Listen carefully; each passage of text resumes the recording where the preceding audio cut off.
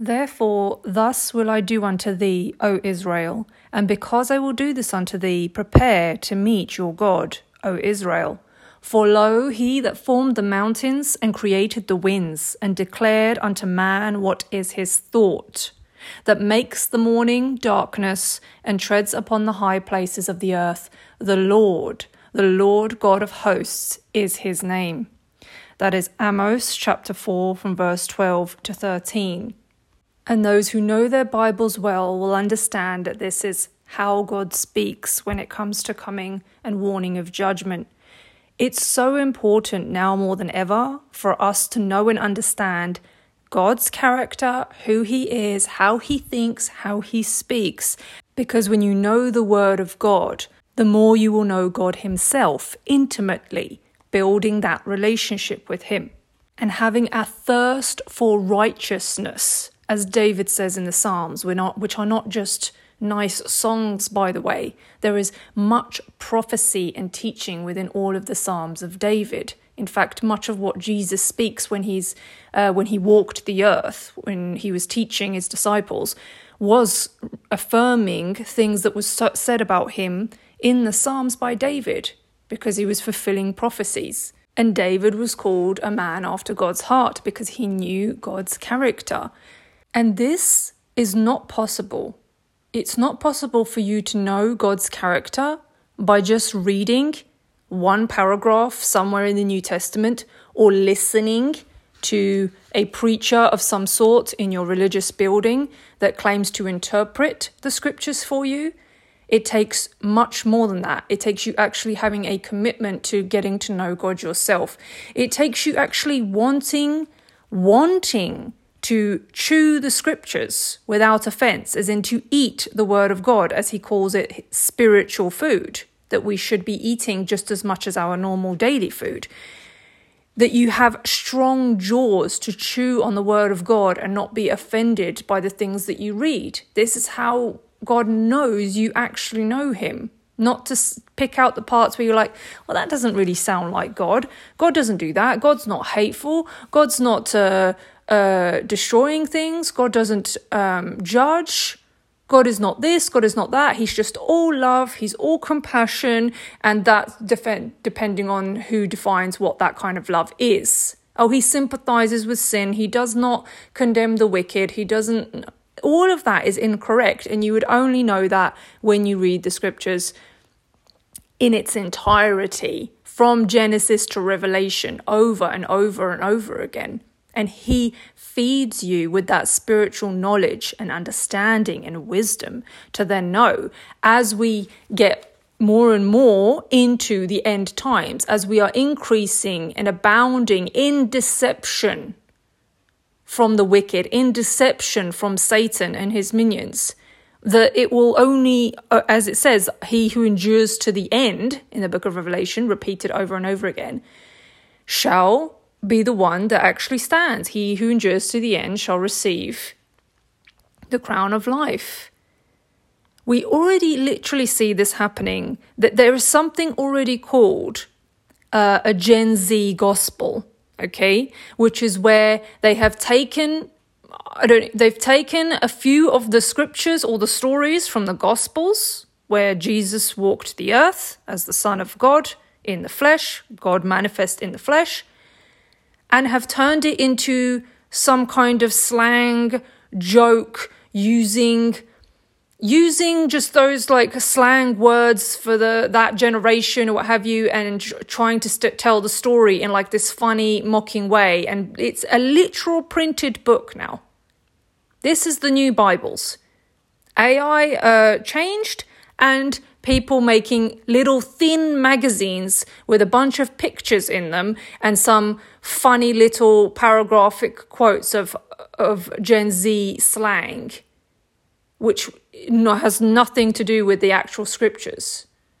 This is extremely concerning to do such a thing, and yet people are eating it up, which of course would be the people that God speaks about in Thessalonians. We're told that people will love unrighteousness. They will hate the truth. They do not have strong jaws to eat up the truth of the word, like, for example, all the teachings that I put out, People don't want to hear this stuff. They just want to hear, oh, what can entertain me? What can make me feel good? What's not going to upset me?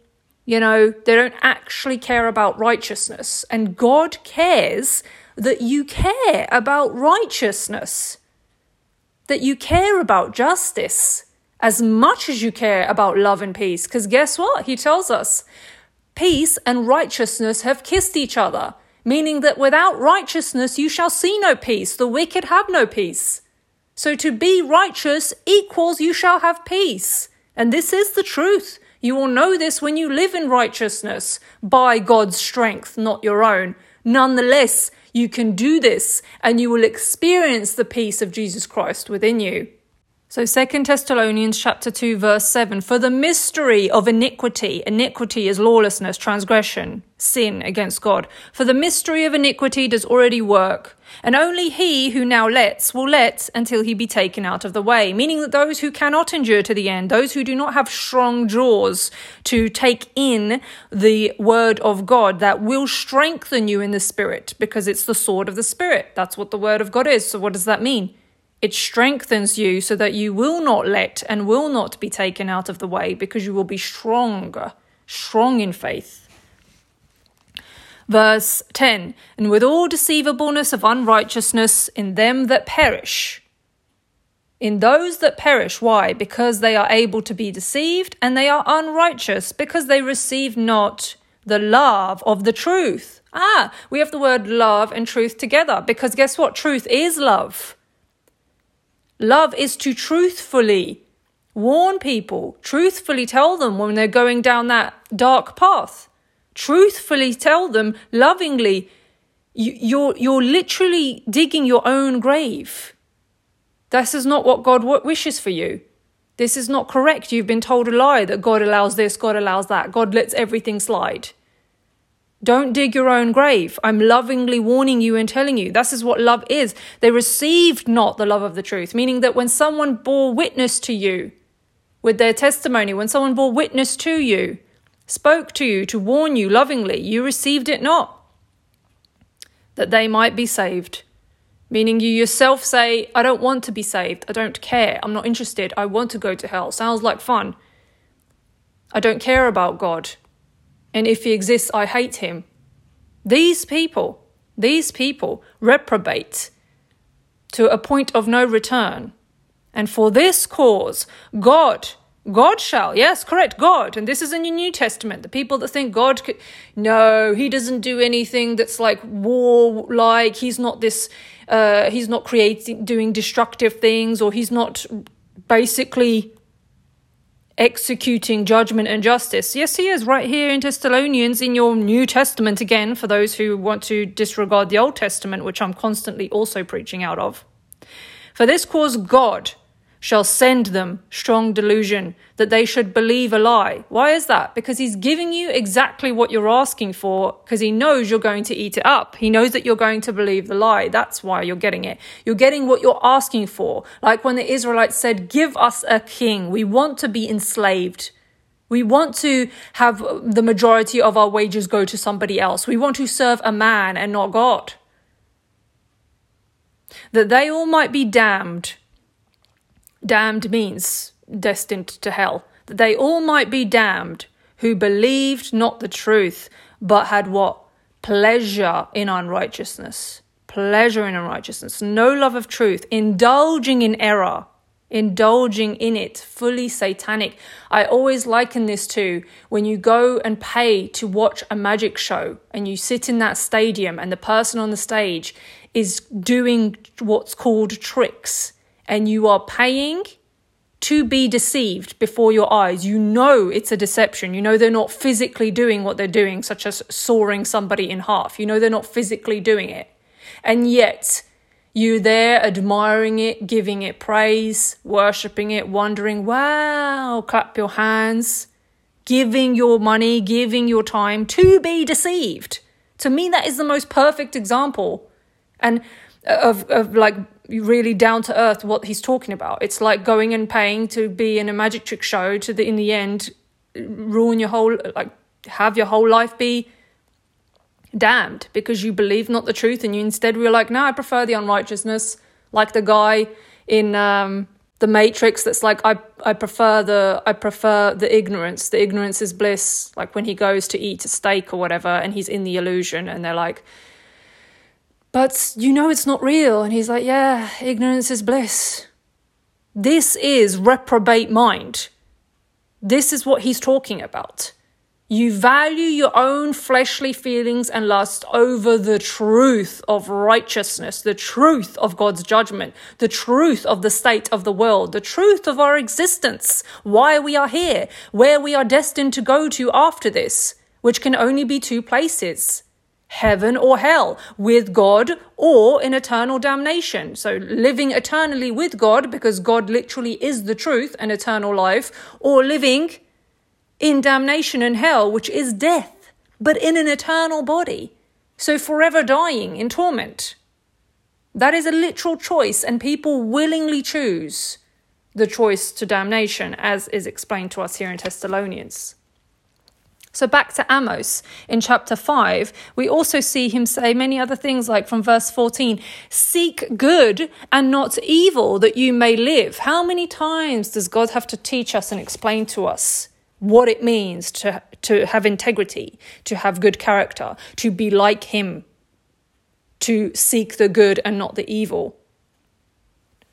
Seek good and not evil that you may live. So what? He's not saying it in vain. He's not saying because I said so. No, because rationally, logically, and intellectually you can understand, right, when I seek good, it leads me to goodness in life.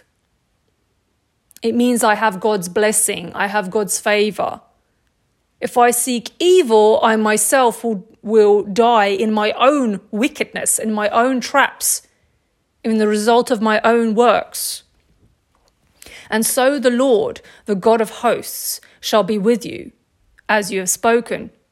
Hate the evil and love the good, and establish judgment in the gates. It may be that the Lord God of hosts will be gracious unto the remnant of Joseph. And again, here he's explaining how his justice and judgment works. How it's not, again, which this is the point that the Pharisees and the Sadducees didn't get. It's not that they were promoting about keeping the law. Stop preaching this nonsense. Of course, the law is perfect. God did not make a law that is ridiculous and should be thrown away. It was that man's heart never changed. I've taught on this infinitum. Man's heart never changed and didn't understand that you're supposed to hate the evil and love the good. And that's why you keep the laws, because you're the kind of person that would not steal. You're the kind of person that would never think of conceiving a lie. You're the kind of person who would never want to attempt to go and murder someone, or to have the intention in your mind to scheme and connive to go and end somebody's life maliciously because you want something that's theirs or what have you. Of course these things are good. This is should be common sense. So what on earth do you think you're doing when you say things like, oh, God's law was impossible to keep? Thank God we don't have to keep the law anymore. Do you hear yourselves? This is a wake-up call to understand what God's word actually means. And I'll show you again continuously in the New Testament how God never says, forget the law, forget being righteous, forget being holy. He never says that once. Not any of his disciples said it. Neither did Jesus say it, neither did God the Father ever himself say it through any of his angels, the messengers. People take this for granted. They listen to some religious person giving them some random story and then think, oh yeah, because God's all just compassion and we shouldn't be judgmental and we shouldn't come across as offensive.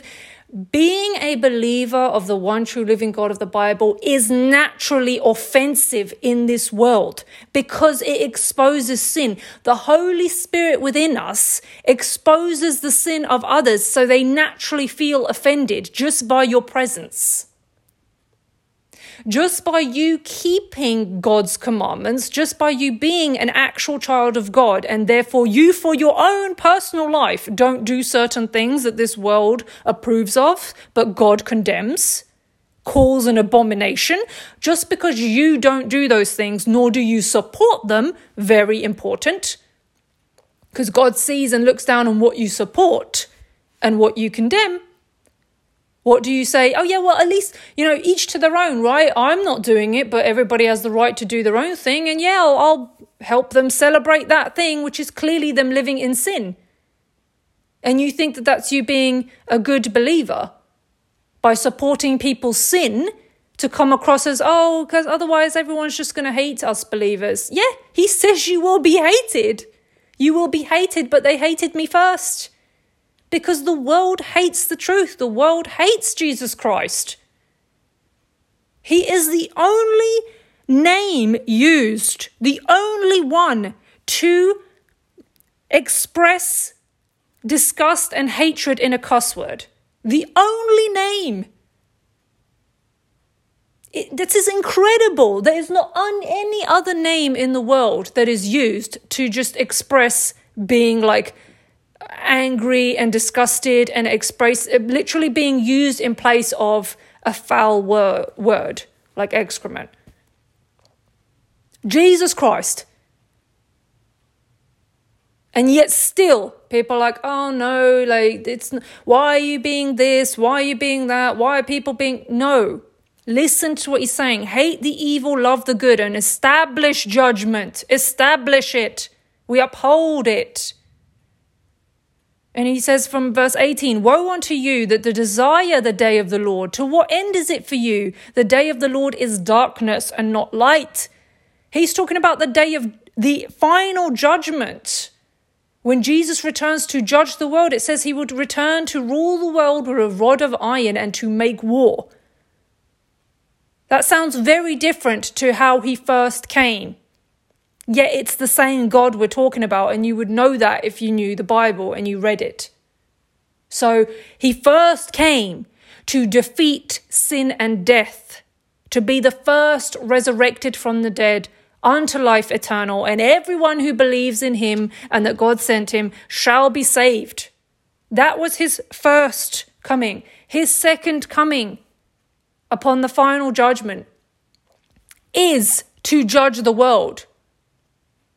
To everybody who would have had all of this time, the thousands and thousands of years that have passed until the day of judgment, he has given plenty of time for everybody to repent and turn to God.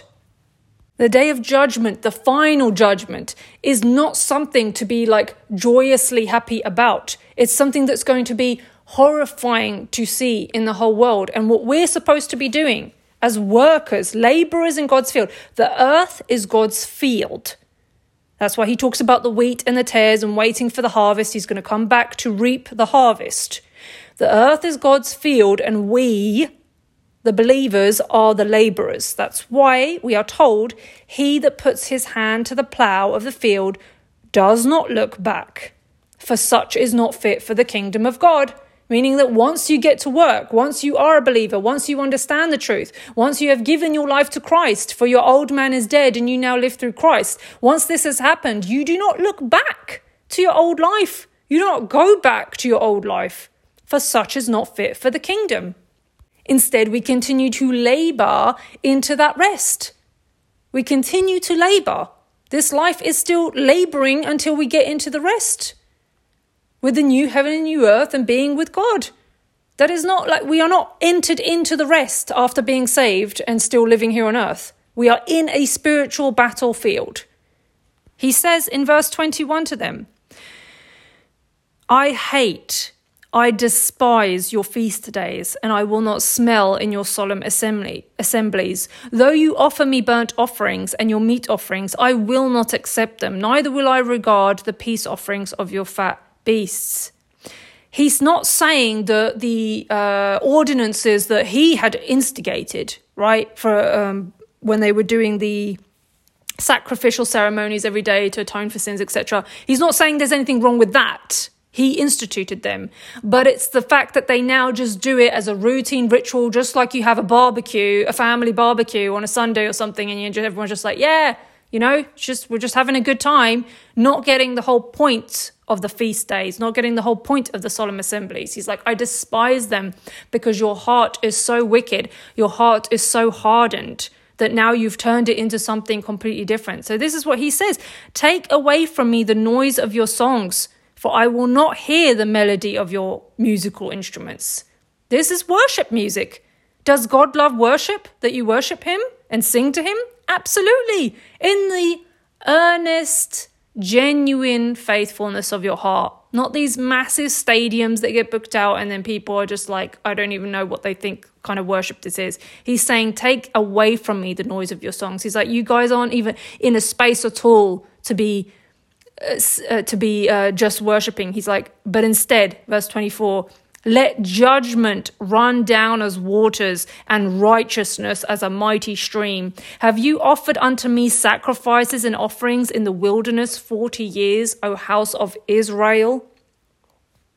The 40 years that they were being led out of the slavery of Egypt into the promised land, it was 40 years. For 40 years, none of their shoes or their clothing withered away, like they stayed perfect the whole time. He made sure they were always fed and always had water. He would literally guide them in a pillar of smoke during the day and a pillar of fire during the night. He was present among them continually. And yet, for those 40 years, though they complained about him, though they were continuously attacking Moses and saying like, what is this? You led us in the wilderness to like kill us here.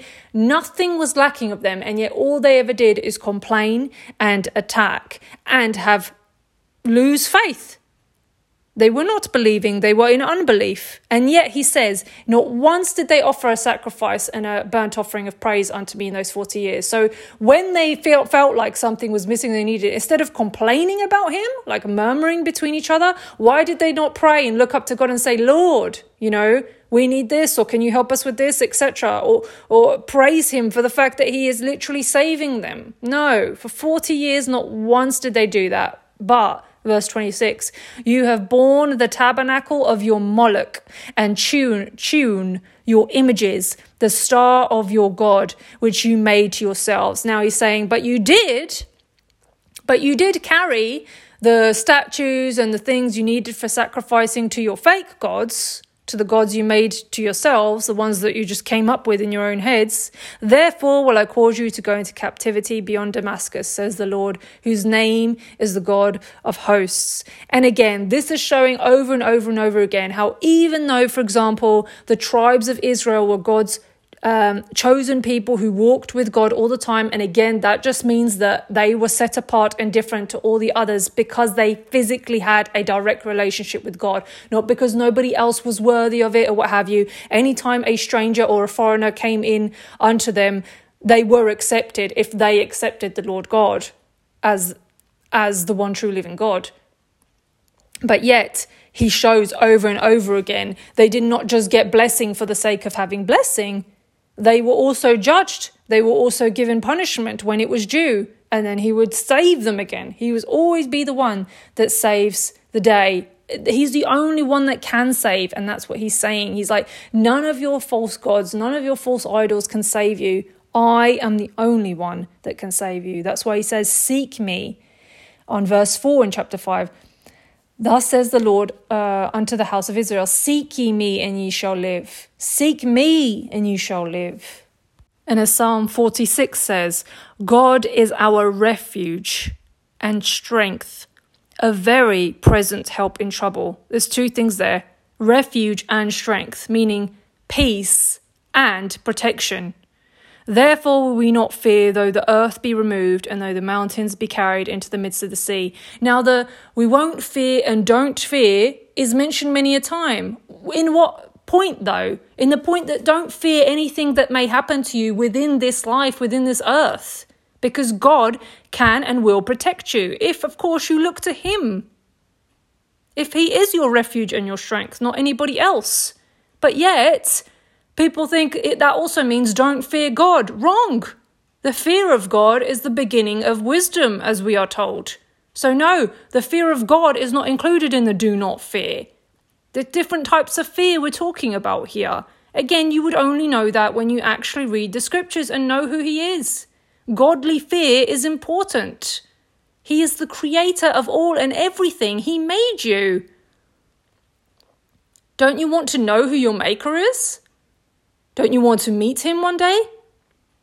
Don't you want to meet him in a good circumstance and not in a circumstance where you will be absolutely cut so deep in your stomach that you will be hit in your loins, as it said, that your knees will go weak and you'll just fall to the ground like nothing, like paper. Know that he is the main character. God is the main character in all of this. He's the only one that is worthy of and deserving of praise and worship. Nobody else. That includes admiration, which is just another word for worship and praise. There is no human being that deserves admiration, the way people admire celebrities, the way people admire performers. This is worship. Don't be fooled by the evolution of words.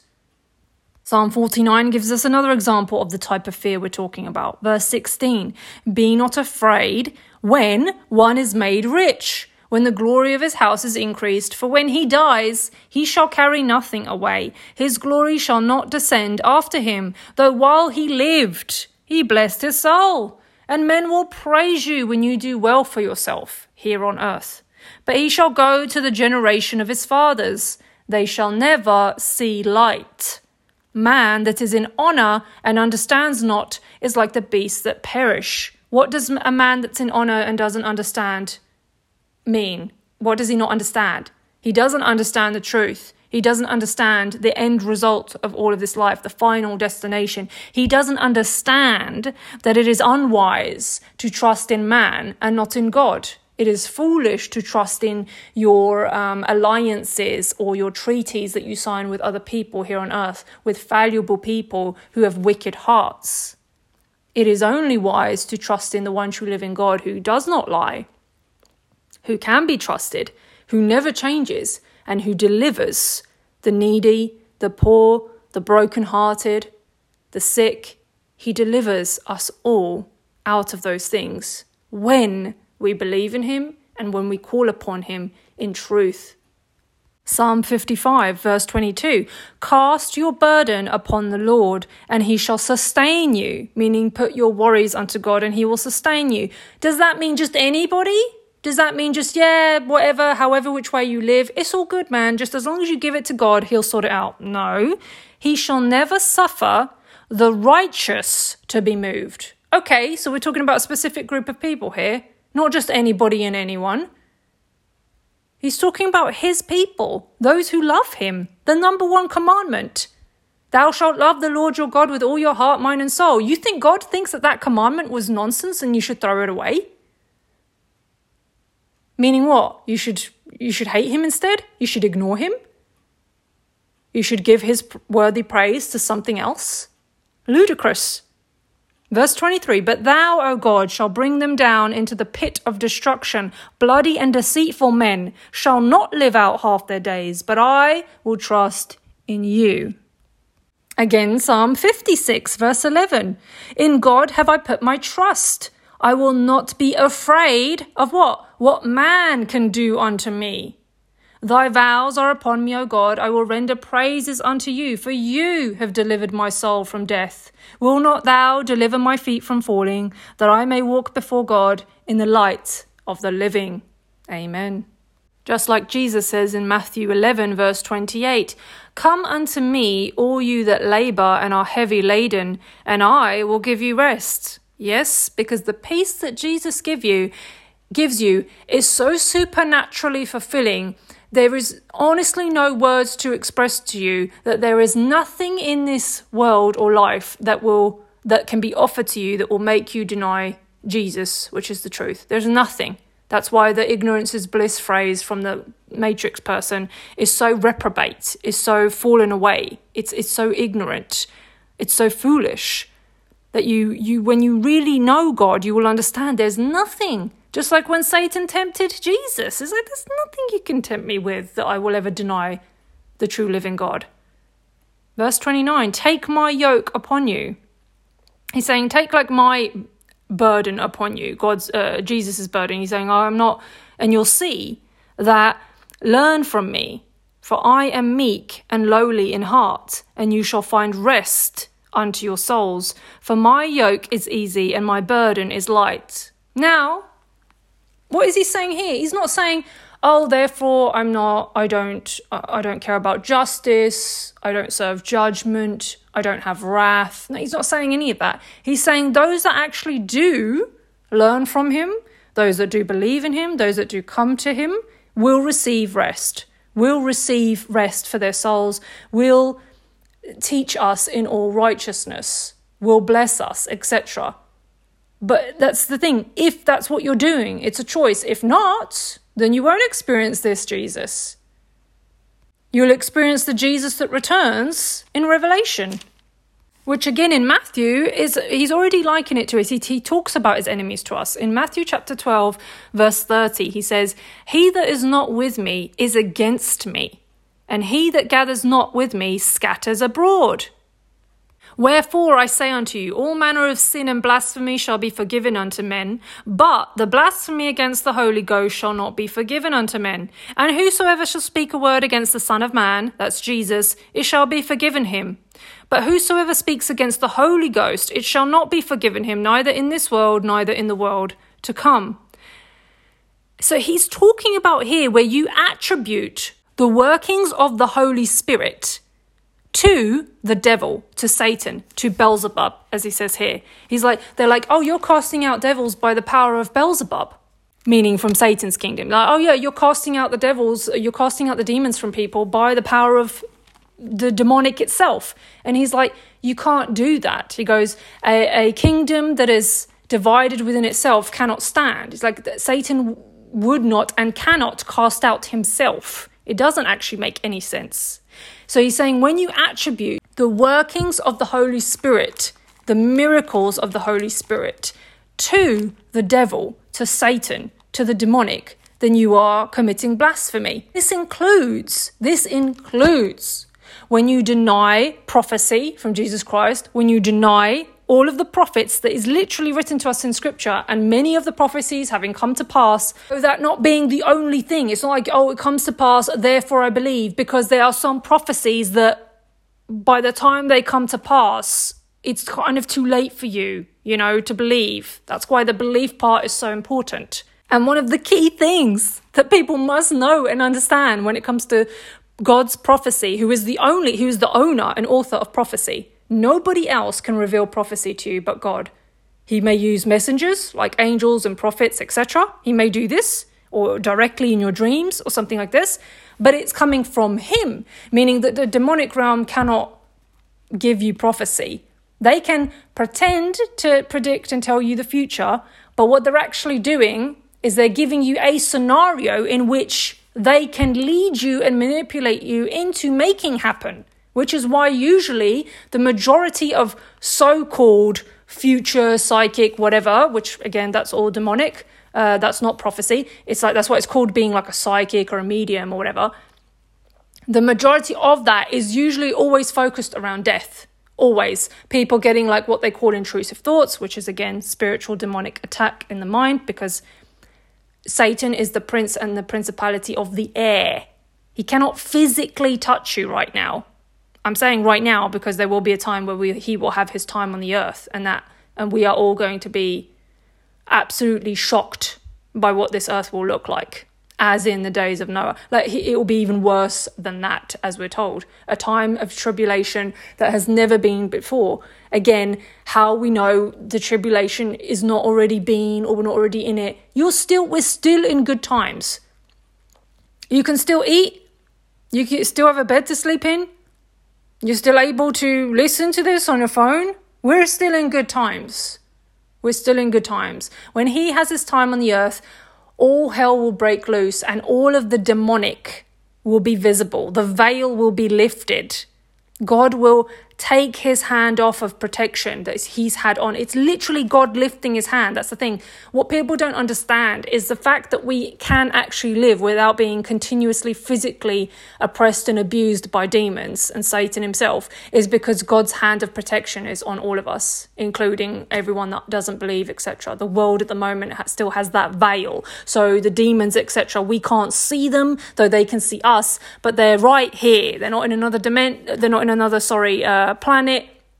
They're not some other galaxy. They're right here in just another dimension, like literally same room as you, but in a different sort of spectrum of light, if you will. They're right here, and it will come to be when God lifts up his hand that they will then actually have power to do things on earth, the unspeakable things, and people will be running around like what you would watch in movies that you find so entertaining, or in your horrid video games, which is nothing but literally pornographic and violent content that people live out through a video game. It's so sad and disgusting what people do today. Everything is perverted in this world. Everything. That's why people need to stop pretending that everything is okay and we're going to go back to normal. There will never be a normal again. Ever since the whole thing that happened 4 years ago now, which has already been 4 years since it started, you know what, where the whole world shut down, etc.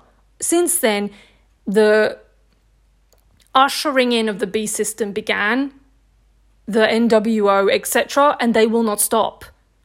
These people will never stop at cost of anything. It is being ushered in. Nothing will ever be the same. People need to wake up and start reading the Bible whilst you still have access to it. As I said before, all you have left is the Gen Z gospel nonsense thing. And all you're full of now is just people that think that they know what the Word of God says, and they think they read the Bible, but they read like this thin little magazine that basically just has 10 pages, 50% of which is pictures, and the rest are just nonsensical slang, blasphemous words.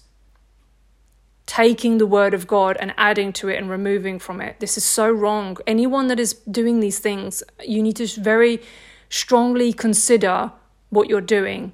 It's not funny. It's mockery, and it's taking the word of God in vain, and you're doing things to it you shouldn't be doing. Making versions of it for, quote, Gen Z or whatever. The word of God is perfect. If people do not have even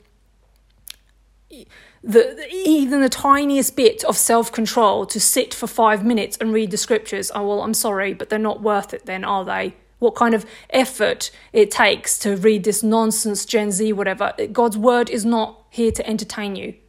God's word is literally explaining to you everything, the reason of existence, history of our reality, and the future to come.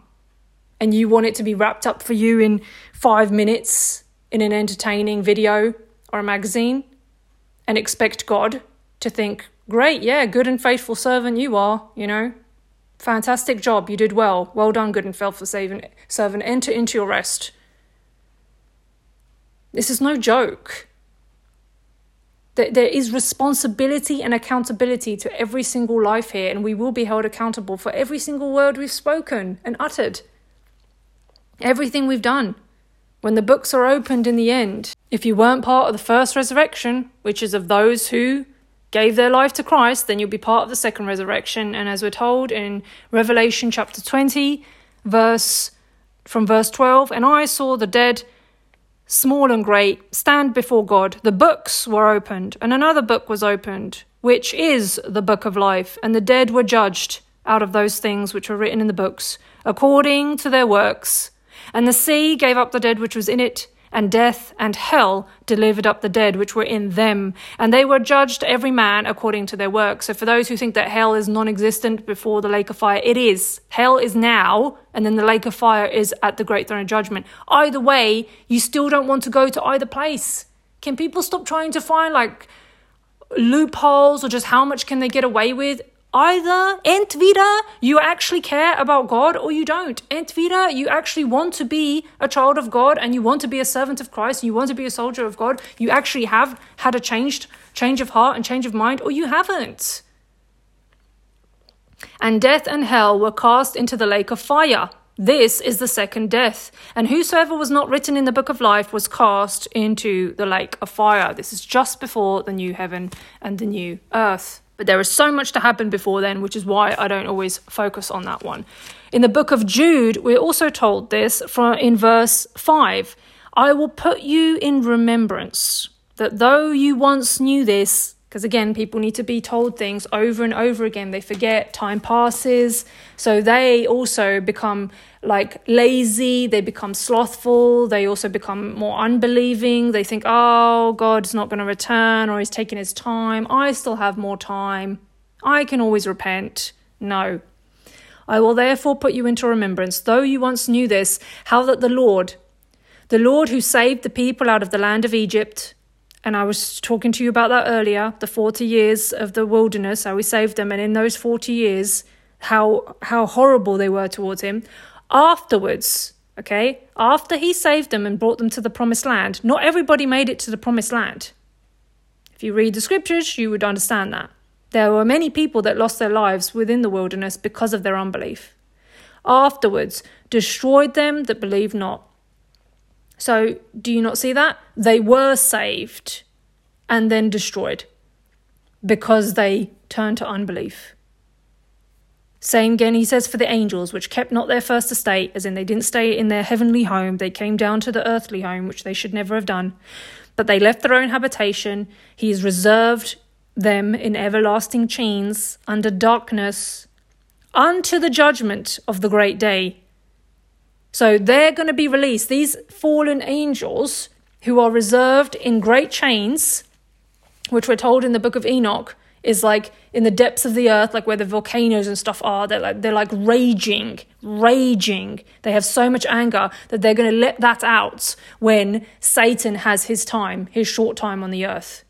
They're going to be let out so that judgment and justice can be served. They're utilized for that. They're utilized, literally. The demonic and Satan himself are going to be utilized to bring forth judgment onto the earth, because people were so unwilling to love the truth.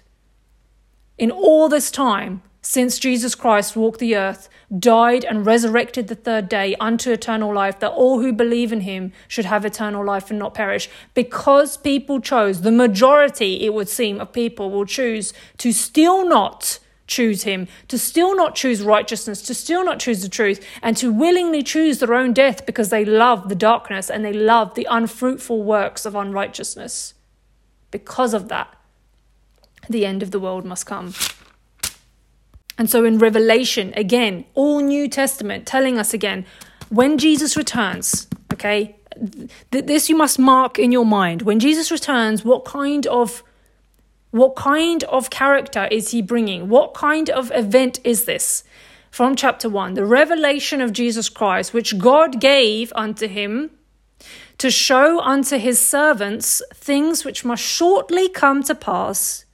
And he sent and signified it by his angel unto his servant John.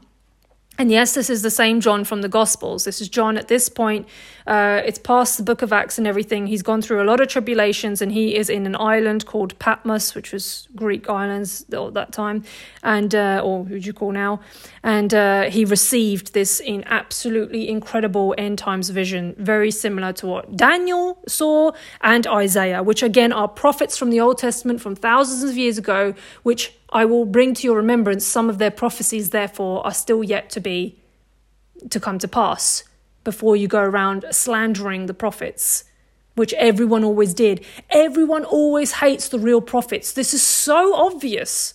This is so obvious to me because I know the scriptures, because I know God's word. When I hear someone that claims to say, God told me to tell whoever needs to hear this, I already know I can switch you off, because God doesn't speak like that. And God is not like that, where he says, oh, this is a message for somebody today, and it's about something so trivial, like, oh, everybody, please like and share this video. And, God is going to bring you prosperity in your next season. And the thing that you're struggling with, he's going to sort it out. So vague. And people will eat this stuff up like, oh, God really has a message for me. And the real prophets getting abused, put into prison, murdered, because they come and speak the righteous word of God, and it cuts you. It cuts you in the stomach. And people then, that's why in the book of Acts, so much of that was happening. People would get so angry when they would hear the word of prophecy come out of the mouths of all the disciples, like Stephen, when he was brutally murdered by them. And yet, even in that brutal murdering, he was seeing Jesus Christ. He was seeing the heavens open. And he literally says, I saw the throne of God and Jesus Christ sitting on his right hand. And he called out to him. And he was like, Lord, forgive them for their sins, that they were basically killing him for speaking and prophesying the word of God. And immediately he was taken up. This is the thing. And people always like, no, true prophets aren't condemning, true prophets aren't judgmental, or believers aren't this and that.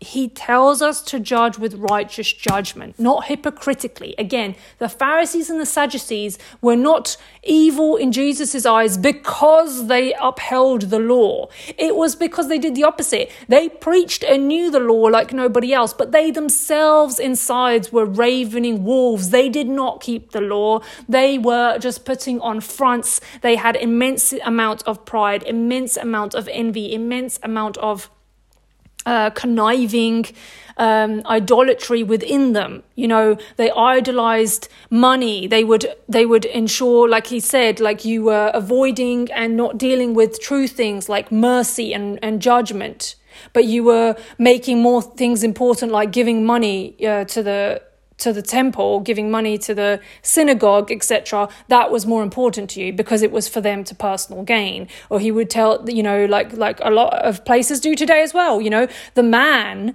in the religious building, pray to him, kneel before him, call him father, give him some money, and then he will make sure you can get to heaven. Incorrect, wrong, reprehensible. It is Jesus alone to which you can be saved and reconciled to God. Jesus alone. There is no man on earth that you should be worshipping. And so he sends this to his servant John by his angel, who, verse 2, who bear record. Remember, I've spoken this ad infinitum. Bearing record is to bear witness. Again, every time someone witnesses to you, God will give you at least 2 to 3 witnesses. Also about him. You will receive those personally. So if you've denied them, then you are damned because you yourself have condemned yourself. The Holy Spirit came into this world after Jesus resurrected and went up. He sent us the Holy Spirit as the comforter to us saints in the works to be saints here on earth, as if becometh saints, as Paul says, to comfort us, to strengthen us, to teach us, to sanctify us, and at the same time to convict the world of sin, of righteousness, and of judgment. Of sin because they believe not on Jesus, of righteousness because he goes to the Father and you will see him no more. So therefore the Holy Spirit is convicting people when they are unrighteous. That's why you are hated and called judgmental. It's the Holy Spirit working within you, of judgment because the prince of this world is judge, which is talking about we will come to the end of this world and final judgment will be set because this world is run by evil. So if you love the world and not the Lord, you are God's enemy. De facto, you are God's enemy. You cannot both love the world and love God. It is impossible. So he bear record to the word of God and of the testimony of Jesus Christ and of all things he saw. And again, you will have received various witnesses. I received various witnesses. When I look back now, I know that. I know already that God was bringing me closer to him for a good year or so before I actually had the revelation of Christ and got a Bible and everything like that. About a whole year, he just put things on my heart to stop doing that I couldn't explain. Like, for example, I stopped doing yoga. I stopped reading certain books. I stopped many things. I stopped eating certain things. I stopped spending time with certain people, etc. It was several years leading up to it, but in the very last year, it was before I came to know Christ, it was really like clear that it was quite a lot of different things I just stopped doing because I just didn't want to do them anymore. There was no other reason other than I didn't want to. And now when I look back, I know it's that he put it on my heart. Then there was the encounter that I always remember, but it was such a small thing. I will go through it briefly, but it was so small yet so significant. And this is what every one of you will be experiencing, but you're not checking it. It's like every time somebody mentions Jesus to you and says it somehow, I used to wonder, like, why would people just say random things to me like Jesus loves you? And I'm like, where even, like, we're not talking about anything related to that. So like, where did that come from?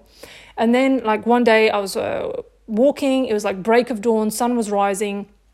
I'm walking down the street and I'm about to go over a bridge, and a woman goes to set herself up on this bridge to like put a little chair there, bring some things out, and she starts yelping out opera singing, like really random, break of dawn, not very many people out, and she sits in the middle of this bridge and she's just like opera singing, kind of random, but okay. I start walking across this bridge and of course there's no one else around, and then she looks at me and she says, "Do you know Jesus Christ?" And I don't even understand the question at this point because I didn't know Jesus Christ. I didn't know anything about him. Again, I never grew up in any religions even remotely related to him or anything like that. So I didn't even know how to answer this question. And it was kind of awkward. So I just like smiled at her, gave her a bit of a wave and carried on walking. And then she carried on opera singing. And so now I'm walking down the street though, but I'm like thinking in my head, like, why did she just say that? Like, and I'm like almost like making like, I'm trying to figure out in my head, but then I'm also like even joking with myself in my head, like, Jesus Christ is like Christ his last name? Like, is he like a person? Does she mean like Mr. Jesus Christ? And then I was like, again, started to like make the joke in my head. Is it like Bond? You know, like when someone says like Bond, James Bond, is he like Christ, Jesus Christ? And so now I'm like laughing about it, thinking about it, but I'm thinking about it. God has put it on my heart, and it was such a small thing in a small encounter. Never saw that woman again. But then like another, like the part that was a really important encounter, and still to this day, it was the witness that it was the seed that was sown in me that actually stayed planted, right? You know how he talks about the seeds, different seeds, some of them fall on the wayside and Satan quickly snatches them up. So somebody witnesses to you and Satan quickly distracts you or makes you not think about it or whatever. Or some are sowed in shallow seed, and it means that initially you're all excited and you think, oh yeah, it's like a Jesus, great, you know, new thing, like a phase or whatever. And so therefore it withers away because it's not strong when tribulation comes. It's not strong. Your faith is not strong when people start to persecute you, etc. And then he's like, then there's those whose seed was actually put into good ground, and it was watered and it was soiled, and you were continuously strengthening yourself in the faith, and those are the ones that produce good fruit. And so this encounter was the most random thing, again, can't be coincidence, totally guided by God. I know that fully now, but at the time I was again walking down the street. No one has ever approached me from recognizing me. This person approaches me because they recognize me because I used to do like some videos on like personal development and things like that, and this person recognizes me, stops me on the street, which is already in itself weird, and I don't like that. I'm a private person. I've never enjoyed any of that. I'd rather not have strangers approaching me, thank you very much. But this person approached me kind of like quite not like humbly, it wasn't anything weird, and for some reason, though normally I would have literally just kept walking and ignoring whoever it was because it's a stranger on the street, I just kind of said hello back. They just went hello, and I said hello back, and then I carried on walking, and then they were like walking next to me, and then they stopped and said, sorry, you know, I recognize you from da-da-da. And then for some reason, I stayed to talk to this person. We ended up speaking for like 2 hours about all the things, life, personal development things like why do we exist, what's the purpose of life, etc., consciousness, all these kind of things, okay? To which end, now I understand why this conversation took 2 hours, because at the end when I was like, okay, I got to go now, because I did have to go, but right at the end of our conversation, and I've still never seen this person ever again, so if this person still perhaps even listens to this podcast, I just want to thank you for witnessing this to me, because you don't know the fact that this witness actually was important to me and was quite key in what was to come for me in my faith later. Right at the end of the 2 hours, we're talking about all these different things, beliefs and religions, etc. And this person says to me, they had lots of different kind of beliefs. They had a bit of a Buddhist vibe, a bit of a Taoist vibe, a bit of, New Age and all that. But then they said to me, I don't really know, there's a lot of things that I believe, etc. And they said, but what I do know is I believe in Jesus Christ. And then they went to tell me an occasion as to why, basically their testimony. I don't even think this person realized they were telling me their testimony, but they were basically then explaining to me that they were under a physical, spiritual attack with a paralysis, when you get that literal paralysis. Thank God I don't think I've ever had this, but many people experience this and they think it's just like nightmares and it's just normal. It's not normal. You're getting spiritually attacked by demons. This person was getting spiritually attacked and had physical paralysis, was awake and aware but could not move, could see this being, etc. And the person then knew, again, to call out the name of Jesus Christ, but as they were trying to physically say it, like their whole mouth was restricted to speak. So they were like, and this person was explaining the story to me and I literally got goosebumps everywhere. So I, at this point, know nothing again about Jesus. I'm not even thinking about it. I'm not, I'm just living life. But this story, I was like, so this is where the Holy Spirit was clearly like, you must listen. This is why this person is speaking to you. And I was getting goosebumps and everything. And this person explained that once they got the name Jesus Christ out, everything ended, the spiritual attack ended, and they were saved. And they didn't experience that same thing anymore. Literally that conversation, I felt the need then, I had to go, because this person was then like, let's carry on, let's go to lunch, whatever. I was like, no, sorry, I have to go. And I went, and it's because that was literally the whole reason why that person was supposed to approach me and speak to me. Okay. About 2 months later, I would have a similar experience, to obviously not to my knowledge. I even forget roughly about what this person said. Not so much. I started to investigate some things, like people who came out of the New Age to understanding the truth of the Bible and things like that. Found it interesting. I was like, I'm always open to know the truth. So I was like, okay, maybe there's something in that. But then came a night where I became aware in my dream. Again, I don't know how to do that. I've never had lucid dreams. I don't know how to become aware in my dreams. I don't have nightmare dreams. I don't have anything like that. I sleep very well. I sleep through the whole night. I don't have issues waking up in the middle of the night. I go to bed always a decent time and I wake up early. I don't have issues with that. So it was very uncommon, peculiar, different for this to happen to me, that in the middle of the night, I'm having a dream, I become aware in the dream, and I become aware that something dark and evil is tampering with my dream. I'm walking around, I'm looking around my house, and I'm noticing something is moving things in my house. And so I'm becoming aware of that, and I'm like, oh, something isn't right here.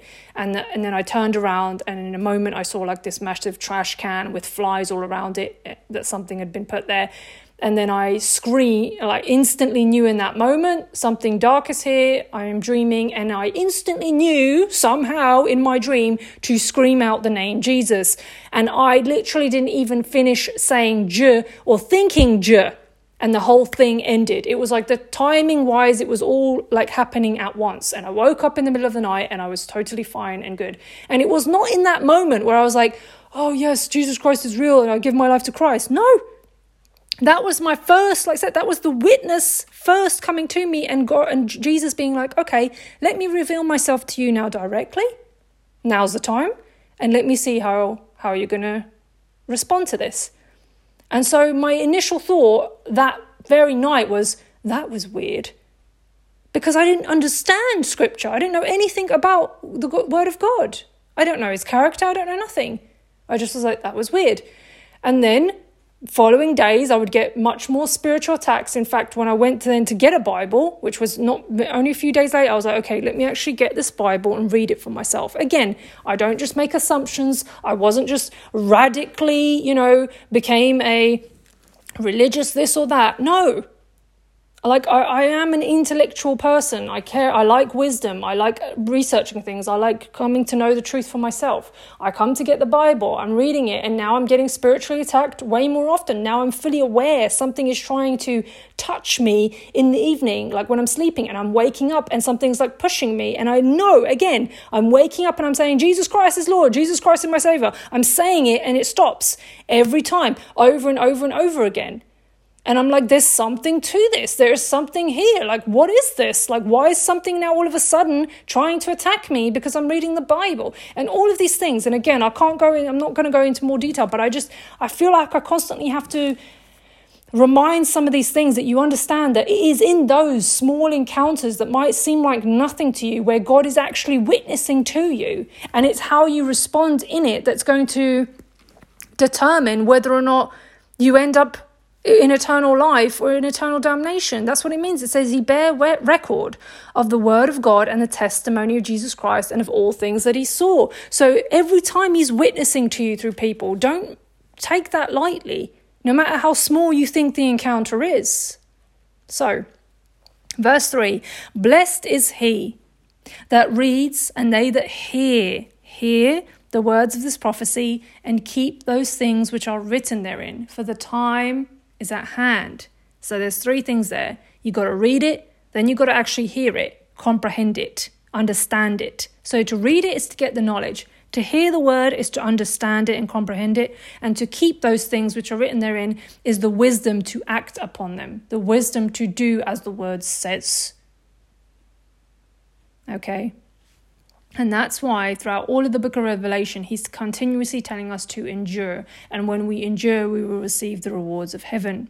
So when he's telling us how he's returning, he says in verse 6 of verse 7, behold, he comes with clouds, and every eye shall see him, and also they which pierced him, so those who killed him, and all kindreds of the earth shall wail because of him. Even so, amen. Meaning that everyone will literally cry and wail like from mourning by seeing his return. Why?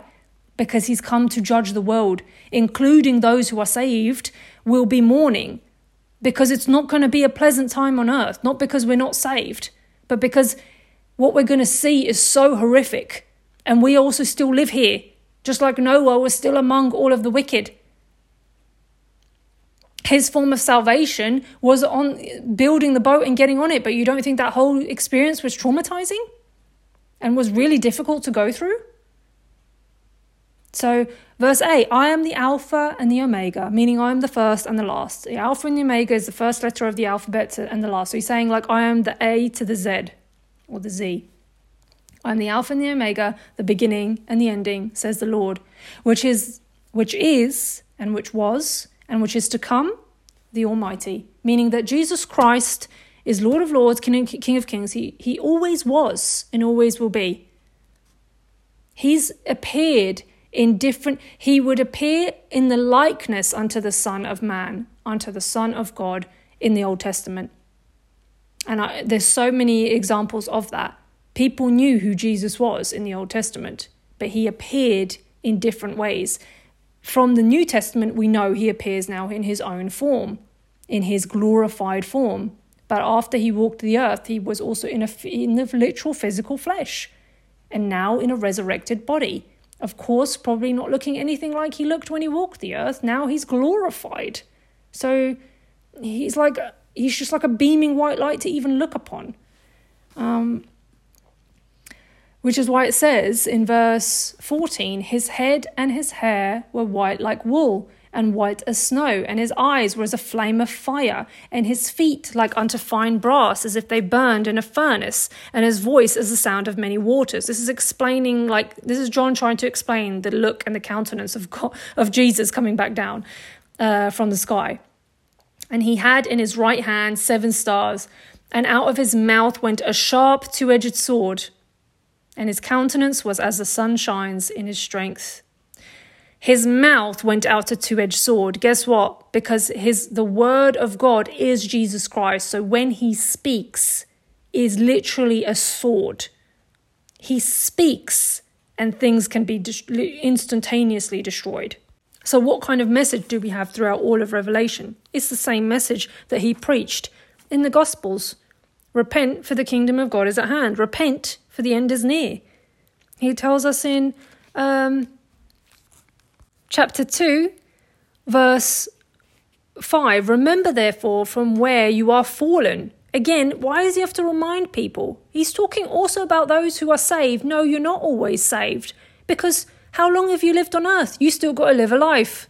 Are you upholding your holiness in the Lord? Or did you just go back to being exactly like the rest of the world? Or are you set apart, like he calls us to be set apart?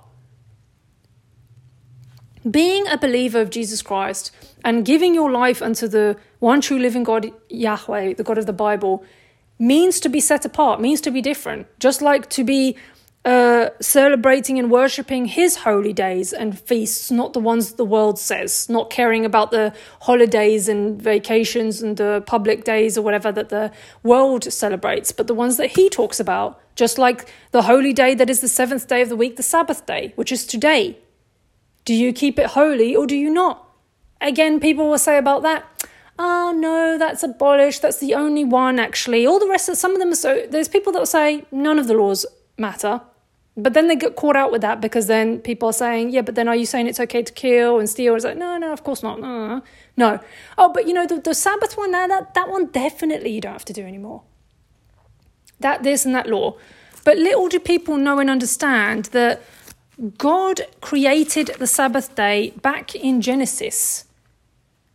It was before Moses wrote down any laws. And again, they're not Moses' laws. Moses was the scribe, the prophet to which wrote them down. It's not his law. He didn't come up with it. God did. In chapter 2 of Genesis, thus the heavens and the earth were finished. This is after God finished talking about what he created on every one of the days. All the earth was finished and all the host of them. And on the seventh day, God ended his work which he had made. And he rested on the seventh day from all his work which he had made. And God blessed the seventh day and sanctified it, because that in it he had rested from all his work which God created and made. That's in Genesis chapter 2. That's before any talk of, quote, the law that everyone always complains and argues about and tries to find loopholes in. It was already then. And I'm going to say on this very briefly, but because I could then end up doing 3 hours just on this. When Jesus said he's Lord of the Sabbath, that's because he's God in the flesh. So he's confirming that nobody is above the Sabbath but himself, because he is God in the flesh. When Jesus was saying, when they were trying to trick him, they said in Matthew chapter 12, verse 10, behold, there was a man his hand was withered, and they asked him, saying, is it lawful to heal on the Sabbath day? And they said this that they might accuse him. You see, now why is that? Because of the type of question they're asking. He knows what they should know. They're asking him, is it lawful to heal on the Sabbath day? That the Sabbath is not about that. The Sabbath is about not working for money on that day, nor making anybody else labor for money on that day. For what you receive to sustain your life. That's the point of the Sabbath. He has never once said you shouldn't do good on the Sabbath, you shouldn't help people, you shouldn't be giving and caring. It's on the contrary. It is a one day of the week that you yourself do not do a work which you're paid for. Therefore, if you do charity and if you do goodwill, you're not paid for that. So not do the job in which you are paid for, your regular job on that day of rest, and not make anybody else do it, meaning do not then go to a store and buy things so that the person at the cashier has to serve you. They have to work for you. Now, again, even today, people say, but the person's working anyway. Yes, but that's not the point. They work anyway because we live in a world that doesn't care about the Sabbath.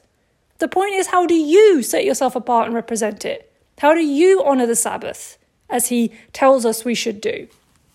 And then Jesus explains to them very clearly, and still today people will manipulate this. Because why? Again, why? because you want to get away with doing something that God doesn't want people to do. It shows your heart. At the end of the day, do you want to please him or do you not? Do you instead want to find an excuse to just do what you want to do? He says to them, what man shall there be among you that shall have one sheep, and if it falls into a pit on the Sabbath day, will he not lay hold on it and lift it out? Okay, he's saying, if you see a sheep that's like hurting, whatever, are you not going to try and save the life of the sheep on the Sabbath day? Or are you going to avoid that because you think that that's work? No, he's saying, how much then is a man better than a sheep? Wherefore, it is lawful to do well, to do good on the Sabbath days. Again, I give you the example from earlier. It is a selfish thing to say, yeah, well, on the Sabbath, I should still, be able to do things by, again, selfishly going to purchase something for yourself at a store, making somebody else work. That's not you doing something well on the Sabbath day, is it? To do well on the Sabbath day, in terms of like physically doing a work, is to labor and do it and let nobody know what you did. To do well and let God reward you, let God see it in secret and reward you in public. And it's so easy. I just went on that briefly, but it's such a massive one that people still today, like honestly, if you implement the Sabbath in your life, I can only speak from experience since I implemented it and understood from the scripture how important the Sabbath actually is to God and that he does mean it and still stands. All of them still stand, all the laws. That like he blesses me because of that. And again, because I showed to him that I care about the Sabbath more than I care about the making a living on that day. Meaning that I had to go through certain situations, scenarios, risk losing work, risk losing money, etc. to confirm I cannot work on that day. Sorry. Either you will respect that or you have to then find somebody else to do the work that you're asking me to do. And because I was asking for something faithful and righteous to God, God granted that these people would have mercy on me and therefore acknowledge that I'm just not available on the Sabbath day. I said, any other day, more than willing to work. I'm a hardworking person. But on the Sabbath, I fear God more than I fear man. And I care about his laws. And that is the only day that I shall not, as he says, work for a living. As in, for a wage, or make anybody else work for me for a wage on that day. Now, I'm going to show you one example from the Old Testament that literally is showing you what Jesus said from what I just read out to you is speaking from the character of God, the God of the Old Testament that everyone thinks doesn't exist anymore. He's very much alive and well today. In Isaiah chapter 58 from verse 4, behold, you fast, as in he's saying to his people, you are fasting for the wrong reasons, for strife and debate, and to smite with the fist of wickedness. You shall not fast as you do this day, to make your voice to be heard on high. Self-glorification. Again, that is what the Pharisees were being rebuked for as well. Is it such a fast that I have chosen? A day for a man to afflict his soul. That's what fasting is supposed to be. You are supposed to be afflicting your soul in a way that you actually humble yourself. It's not supposed to feel good. Is it to bow down his head as a bulrush and to spread sackcloth and ashes under him? Will you call this a fast, an acceptable day to the Lord? Is this not this fast that I have chosen? Now listen to what he says. To loose the bands of wickedness, to undo the heavy burdens, and to let the oppressed go free, and that you break every yoke. Is it not to deal your bread to the hungry? Listen. And that you bring the poor that are cast out to your house. When you see the naked, that you cover him, and that you hide not yourself from your own flesh. Do you not remember Jesus saying that as well? When I was naked, you clothed me. When I was poor, you fed me, etc. Those are the ones that will enter the kingdom of heaven. I'm reading to you out of Isaiah. Then shall thy light break forth as the morning, and your health shall spring forth speedily. He's talking about you receiving blessing when you actually honor the true Sabbath. And your righteousness shall go forth before you. The glory of the Lord shall be your reward. The glory of the Lord shall be your reward. And what better reward can you ask for? There is none in this earth. Satan can give you nothing of the like. Then shall you call, and the Lord shall answer. You shall cry, and he shall say, Here I am. If you take away from the midst of you the yoke, the putting forth of the finger, and speaking vanity, and if you draw out your soul to the hungry, and satisfy the afflicted soul, then shall your light rise in obscurity, and your darkness be as the noonday. And the Lord shall guide you continually, and satisfy your soul in drought, and make your bones fat. And you shall be like a watered garden, and like a spring of water, whose waters fail not. Basically saying he will always take care of all your needs, if you also take care of the needs of others who are in need, if you're expressing his character, if you have this good heart. And they that shall be of you shall build the old waste places. You shall rise up the foundations of many generations, and you shall be called the repairer of the breach, the restorer of the paths to dwell in. If you turn away your foot from the Sabbath, from doing your own pleasure on my holy day, listen, he's saying, if you turn your foot away, okay, stop doing what you want to do on my holy day, from doing your own pleasure, and instead you call the Sabbath a delight, as in, oh no, it's the day where I can't do anything. No, you call the Sabbath a delight, the holy day of the Lord, honorable, and shall honor him, not doing your own ways, nor finding your own pleasure, nor speaking your own words. Then shall you delight yourself in the Lord, and I will cause you to ride upon the high places of the earth, and feed thee with the heritage of Jacob your father, for the mouth of the Lord has spoken it. And many more such examples I can give you, which I have always done in all of my teachings, is I'm showing you how there is no discrepancy. There is no differentiation or confusion in character between Jesus, the Son of the true living God, and God the Father, Yahweh. There is no difference in their characters whatsoever.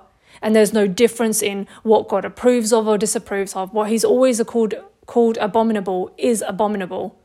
And what he calls holy is what is holy. And that's a very clear line. And that's why even in Revelation, when we go back to Revelation, he's continuously telling us that he who endures to the end shall be saved. And that we need to repent. Chapter 2, verse 16, repent, or else I will come unto you quickly and will fight against them with the sword of my mouth. He that has an ear, let him hear what the Spirit says to the churches. To him that overcomes will I give to eat of the hidden manna, that is the bread of angels, and will give him a white stone, and in that stone a new name written, which no man knows, saving he that receives it. And again, if we still in chapter 2, go all the way down to verse 26. And he that overcomes and keeps my works unto the end, to him will I give power over all nations, and he shall rule them with a rod of iron, as the vessels of a potter shall they be broken to shivers, even as I received of my Father. And I will give him the morning star.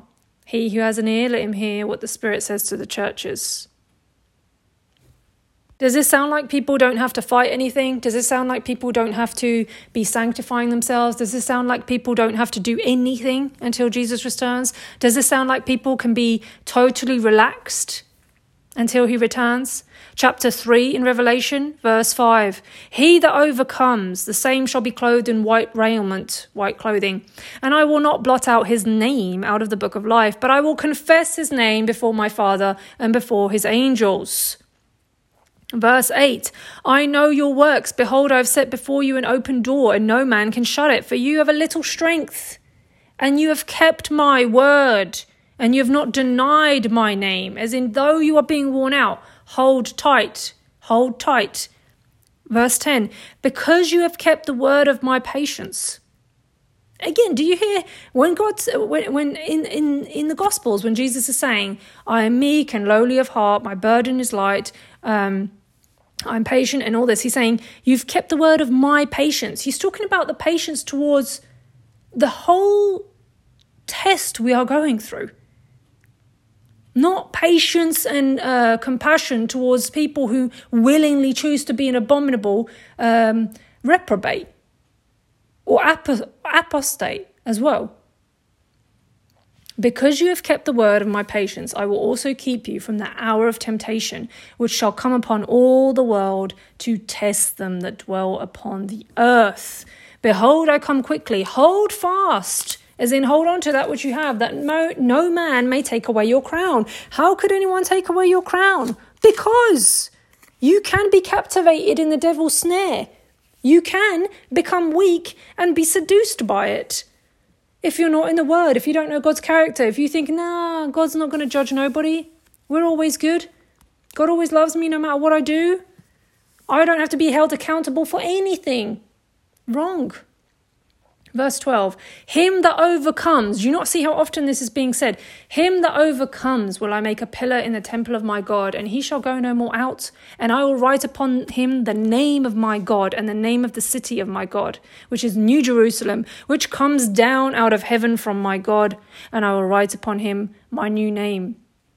So we're all going to get a new special name that only God knows. And he's talking here about New Jerusalem, which will literally come down from the skies. There will be a new heaven and new earth, and the sea will disappear. There will be no more sea. There will only be land, and it will be a new land. It won't be the land the way we know it today. He that has an ear, let him hear what the Spirit says to the churches. Still in chapter 3, verse 20, behold, I stand at the door and knock. If any man hears my voice and opens the door, I will come into him. I will sup with him and he with me. Just like I heard his voice when he witnessed to me, when he came to me those times. And I said, yes, Lord, I want to know you. You have to want to know him. To him that overcomes will I grant to sit with me in my throne, even as I also overcame. That's right. Jesus overcame too. He was subject to all the same things that we're subject to here, and he overcame. And I'm sat down with my Father in his throne. He that has an ear, let him hear what the Spirit says to the churches. Do you see the continual reaffirmation that we have something to overcome before Christ's return, and that we have to hold steadfast? We have to protect our faith with our lives. We have to protect our salvation with our entire lives, because we give our lives unto Christ. We do not love our lives to the death, but we love him, which is why Daniel was told that only the wise will understand what's going on when it comes to the end, because we've all read it in the word of God, and we know that his word shall come to pass. In Daniel chapter 12, from verse 9, he said, go your way, Daniel, for the words are closed up and sealed to the time of the end. Many shall be purified and made white and tested, but the wicked shall do wickedly, and none of the wicked shall understand, but the wise shall understand.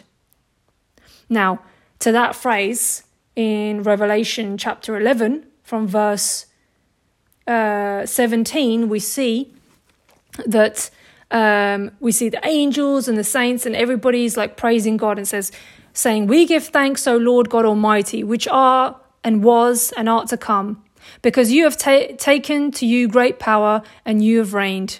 And then it says, listen to this in verse 18, the nations were angry, and your wrath is come, and the time of the dead, that they should be judged, and that you should give reward unto the servants, your prophets, and to the saints, and to them that fear your name, small and great, and should destroy them which destroy the earth. Talking about the wicked, meaning the wicked shall not understand. They shall be angry. They shall be annoyed. They shall be wanting to attack God and saying, what is this? Who is this evil person coming to judge us? And yet the wise shall understand and shall await their reward from God. And the temple of God was opened in heaven, and there was seen in his temple the ark of his testament. And there were lightnings and voices and thunderings and a great earthquake and great hail. When all of the curses and the plagues are being poured onto the earth, just like the ones in Egypt, everybody that is in the earth that knows not God, that is willfully ignorant, that is reprobate, that doesn't want to know God, that doesn't believe in God, that is apostate, that knew once God but decided to leave him consciously to serve Satan, all of them shall be angry. All of them shall look to the sky and not understand and think like, what is this? This is horrible. And they will curse the living God. But yet, those who know the truth, those who know the scriptures, those who know the prophecy of what is to come and shall come. In chapter 19 of Revelation, we see, what do? We praise the Lord. We praise him. After these things, I heard a great voice of much people in heaven saying, Hallelujah, salvation and glory and honor and power unto the Lord our God. For true and righteous are his judgments. For he has judged the great whore, which did corrupt the earth with her fornication, and has avenged the blood of his servants at her hand. And again they said, Hallelujah, and her smoke rose up forever and ever. And here they're talking about God's judgment of the great whore of Babylon when it falls, which is a literal nation here on earth, a physical nation that will be completely destroyed and wiped out before everybody's eyes as the great whore that caused many to fall into sin, which is why we're told in chapter 18 of Revelation, I heard a voice from heaven saying, Come out of her, my people, that you be not partakers of her sins, and that you receive not of her plagues. For her sins have reached unto heaven, and God has remembered her iniquities. Reward her as she has rewarded you, and double unto her according to her works. In the cup which she has filled, fill to her double. And he's saying here, literally, come out of the whore of Babylon, but also saying, come out of any which way where you are surrounded by people who continuously sin. You are partaking. He says, do not be partakers of her sin, that you receive not her judgment. What I said to you earlier, people that say we should be compassionate and we should be not offensive to people by doing what? Supporting evil? Supporting the wicked? When you judge God's judgment, what you don't realize is you're calling God unrighteous and you're calling the wicked righteous. So when somebody is exposed, because it says we're told to have nothing to do with the fruits of darkness, but rather to expose it. So when the darkness is exposed and when people are clearly being exposed of crimes and things like that, instantaneously another form of test is done. Is that how do people respond to that? I taught on that in the other ones too. Basically, if you say, we should be praying for salvation, we should be praying for forgiveness and mercy from the Lord for the wicked person, and saying to everybody who says what that person has done is clearly wrong, that part, as in literally just stating matter of fact, what they've done is wrong and they should repent. That would be lovingly, truthfully saying what you've done is wrong. God can indeed show you mercy, but you must first acknowledge what you have done is wrong. And you've committed iniquity against the Lord, and you must repent. Instead of doing that, you literally strengthen the hands of the wicked and you make them not repent because you support them by saying, it's okay, we love you, God loves you, everybody sins, don't worry. We pray for you. What you've done is made the situation worse by literally making it so that they don't repent. They think they don't have to because you are not condemning it. You're not condemning what they have done, the sin.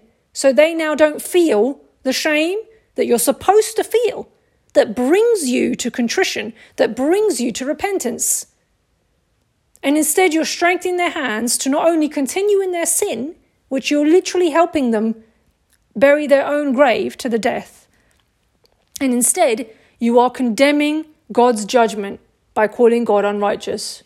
That is what you're doing. So be cautious and considerate. How do you behave and treat people who are exposed of their wickedness versus the people who they have sinned against, the victims? Because we're not talking about small crimes here. We're talking about big crimes. Lifelong abuse, lifelong torment, lifelong abominable things. Sodomy, fornication, rape, murder, disgusting blood, sex rituals. These things are disgustingly abominable. They're not small things.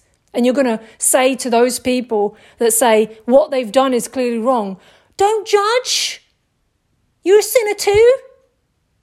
And you're going to call God unrighteous for actually therefore showing up in judgment and justice for the poor victims who their whole lives had to suffer that, wondering where is God? Don't you see how you're strengthening the hand of the wicked? And you're literally shaming the poor and needy victims, wishing that they'd never said anything. It is a shame. It is a shame to strengthen the hand of the wicked. Righteous prayer means to pray for judgment and justice, and to pray for the redemption of the victims, to pray that their hearts are healed, that their wounds are healed, that their broken heart is fixed, and that God will protect them. This is righteous prayer. And when he's returning in Revelation, where here do you see the message that people keep giving out, that God doesn't judge, God doesn't have hatred? He is literally saying in Revelation, where he's giving rebuke, and he's also giving acknowledgement in which churches did what good and what they still have to work on. He literally says to the church of Ephesus in chapter 2, he says from verse 2, I know your works and your labour and your patience. Again, we're talking about physical work, labour, meaning you have to do something, meaning you have to sacrifice things in life for God. And he's acknowledging them for that in a good sense. And he's acknowledged them for this, listen, and how you cannot bear them which are evil, as in you cannot stand to be around those that are evil. And you have tried them which say they are apostles and are not, and you have found them liars. And you have borne, and you have had patience, and for my name's sake have you laboured, and have you not fainted?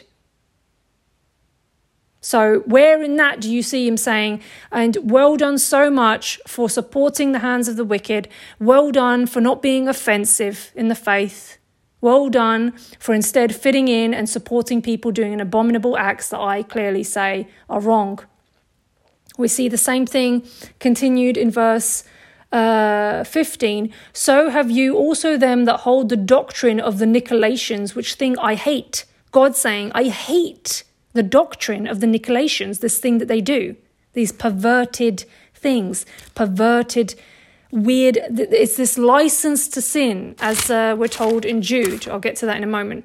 But he says, repent, or else I will come unto you quickly and will fight against them with the sword of my mouth. Again, it's very stern language here. And in Jude, we're told, in verse 4, there are certain men crept in unawares, as in people like sleight of hand coming in, pretending like they're people of the faith, and they're preaching to you a whole other gospel, who were before of old ordained to this condemnation, meaning that they're already condemned because they in their own fruits are creating, from their wicked acts, they are creating the result of condemnation. Ungodly men turning the grace of our God into lasciviousness. That is vulgarity. That's perversion. The grace of our God into lasciviousness, and denying the Lord our God and our Lord Jesus Christ. And also in Revelation we are told many a times that nothing that is abominable shall enter into the kingdom of heaven. So, chapter 21 of Revelation, I saw a new heaven and a new earth. For the first heaven and the first earth were passed away. That means everything we see today in existence will completely go away, and a brand new heaven and earth will come in. And there was no more sea. And I, John, saw that holy city, New Jerusalem, coming down from God out of heaven, prepared as a bride adorned for her husband. As I've told you before, it will come down from heaven. God and the Son Jesus, both the Father and the Lamb, will come and reign, and we won't even have a sun or a moon anymore. There will be no darkness anymore. There will be no death anymore. There will be no pain anymore. It's a completely different, it's literally returning to Garden of Eden state. And I heard a great voice out of heaven saying, behold, the tabernacle, the house of God is with men, and he will dwell with them, and they shall be his people, and God himself shall be with them and be their God. And God shall wipe away all tears from their eyes, and there shall be no more death, neither sorrow nor crying, neither shall there be any more pain, for the former things are passed away. And this because we will also all be in our resurrected bodies, those who end up in the new heaven and new earth, who are saved, who are sanctified, who become saints. We're also, it's literally, when I go back to like the Garden of Eden days, there was no killing and death. There therefore also was not anybody, like even animals didn't kill each other and humans didn't eat animals. It was basically a state of only plant-based because there wasn't death.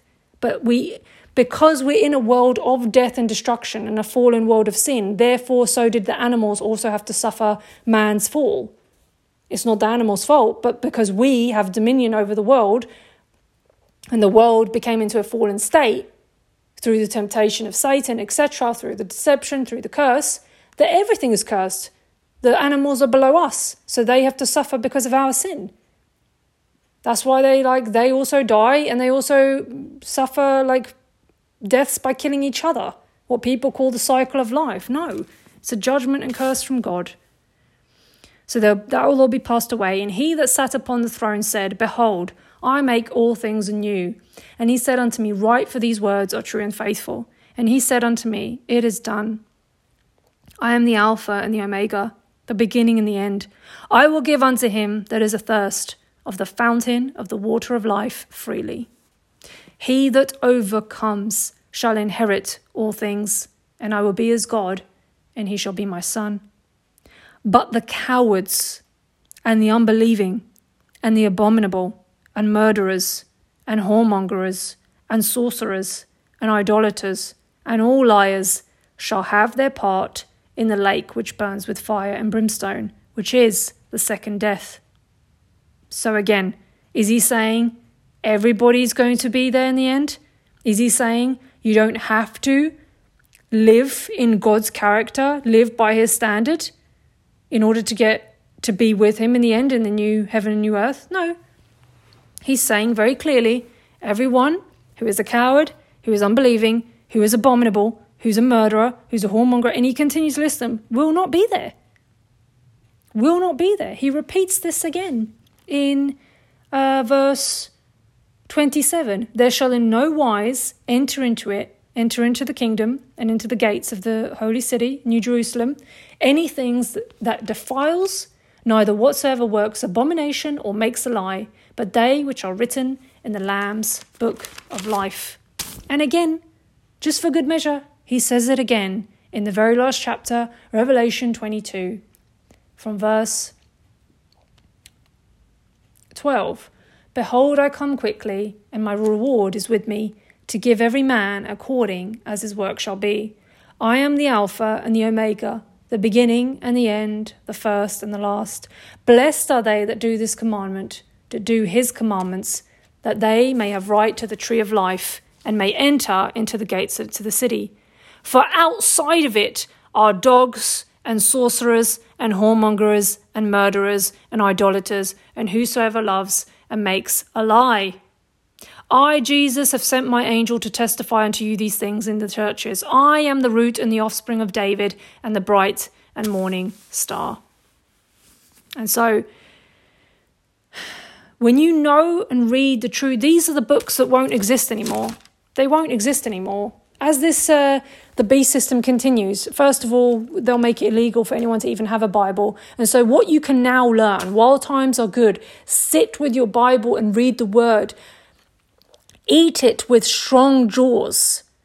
Have a thirst for righteousness so that you cannot and will not be deceived when the large deception comes and when people come and say, Jesus is like this, Jesus actually said this, God isn't coming back, all of that's a lie. The book of the prophets are nonsense. This was written by so-and-so, this was written by them, this is not that. Don't leave it till the last minute where it's too late. The word of God is supernatural and spiritual, and it literally does a work inside you that cannot be described. It is not a book. It is the living word of God. It is Jesus Christ in the flesh, literally telling you how to attain eternal life, which is a real thing, whether you want to believe in it or mock it or whatever or not. And as we're told in Revelation 19, verse 13, he was clothed with a vesture dipped in blood. This is Jesus. And his name is the Word of God. John chapter 1. In the beginning was the Word, and the Word was with God, and the Word was God. The same was in the beginning with God. All things were made by him, and without him was not anything made that was made. In him was life, and the life was the light of men. And the light shines in darkness, and the darkness didn't comprehend it. The word of God is imperative to your salvation. If you don't know the word of God, then how can you know Jesus? If you don't know the word of God, then how can you know the Father Yahweh? You must know the scriptures. And by that, I don't mean intellectually being a scholar where you read 50,000 other books of people's opinions on the scripture. I mean God's word itself, because it's him having a conversation with you directly to your heart. And he will do what no one else can do for you. Through the Holy Spirit, he will sanctify you and finish the work that he started in you. And as is so written correctly and plainly in Romans chapter 6, what shall we say then? Shall we continue in sin that grace may abound? God forbid. How shall we that are dead into sin live any longer therein? As in, if you're dead to sin because you're alive in Christ, why on earth would you continue living therein? That is showing you the fruits of your salvation. Know ye not that so many of us as were baptized into Jesus Christ were baptized into his death? We died in Christ Jesus that we may live unto him. Therefore we are buried with him by baptism into death, that like unto Christ was raised from the dead by the glory of the Father, even so we also should walk in the newness of life, born again. For if we have been planted together in the likeness of his death, we shall also be in the likeness of his resurrection. How are we to be in the likeness of his resurrection? To walk holy as he is holy, to take the straight and narrow path, to walk as Jesus walked, to do everything as he explained us to do in his teachings. Knowing this, that our old man is crucified with him, as in who you used to be is gone, that the body of sin might be destroyed, that henceforth we should not serve sin. As in, you literally don't even have the desire to serve sin anymore because you hate what God hates and you love what he loves. And if you knew his character, you would understand he does indeed hate things. For he that is dead is freed from sin. Now if we be dead with Christ, we believe that we should also live with him, knowing that Christ, being raised from the dead, dies no more. Death has no more dominion over him. For in that he died unto sin once, but in that he lives unto God eternally.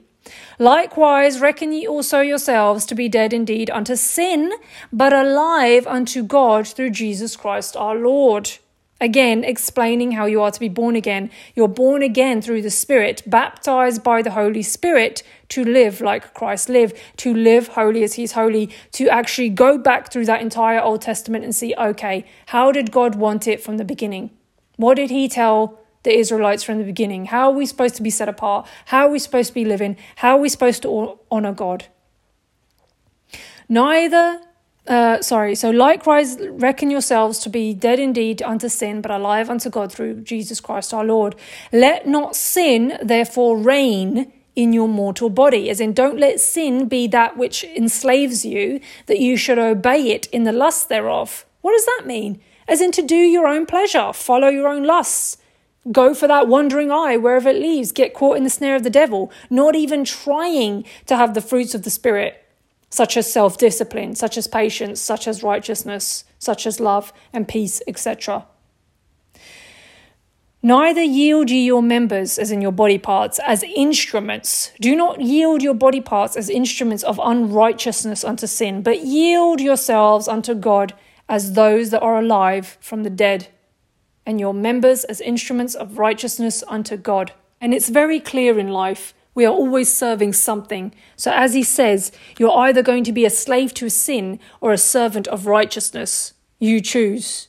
I think it's in chapter 6, verse 18. Being then made free from sin, the bondage of the slavery of sin, you became the servants of righteousness, as in your liberty is to be used for righteousness, not for an opportunity to continue being abominable and sinful. Verse 20, when you are yet the servants of sin, you were free from righteousness. So you were a servant of death and you were free from life, in other words. What fruit did you have in those things, whereof you are now ashamed? For the end of those things are death. But now, being made free from sin, you've become servants of God. You have your fruit unto holiness, and the end, everlasting life. For the wages of sin is death, but the gift of God is eternal life through Jesus Christ our Lord. Now, there's so many other parts I want to go to as always, these are not the whole thing. Again, you must do your own due diligence and your own study. Hopefully you're going, that's why I reference exactly which scripture I'm talking about where. You go and you look and you read those chapters yourselves. You go and you look and you read the entire book. You go and you look and you read each section and ask and pray to God. God, reveal to me the truth of these scriptures. Reveal to me what I've till now not understood. Reveal to me and show me the truth and remove the scales from my eyes. Get rid of all of the lies I've been told. I don't want to be a slave to sin. I want to be a servant of righteousness. I love you, not the world.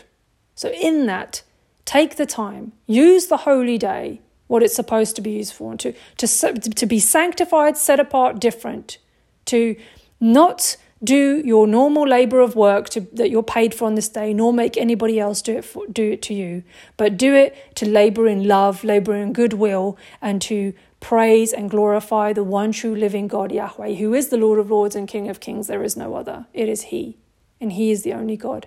To glorify Him, to come together as brothers and sisters in Christ, to help one another, to read the scriptures together, to learn together, to be edified, to be sanctified, and also to pray to God privately, to be with Him, to spend time with Him, to show Him you love Him, show Him how much you honor and care for Him, by actually doing and obeying His word, not because He just says so, but because He is literally perfect righteousness and He is the author of life.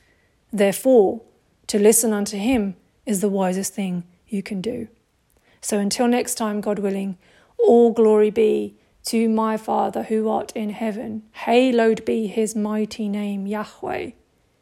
And in Jesus' name, and in Jesus Christ, being all life eternal, the gift of life, the sanctification, the reconnection to God the Father through Jesus Christ and Him alone, be all praise and honour, who shall return to rule the world with a rod of iron, and those who love Him shall rejoice.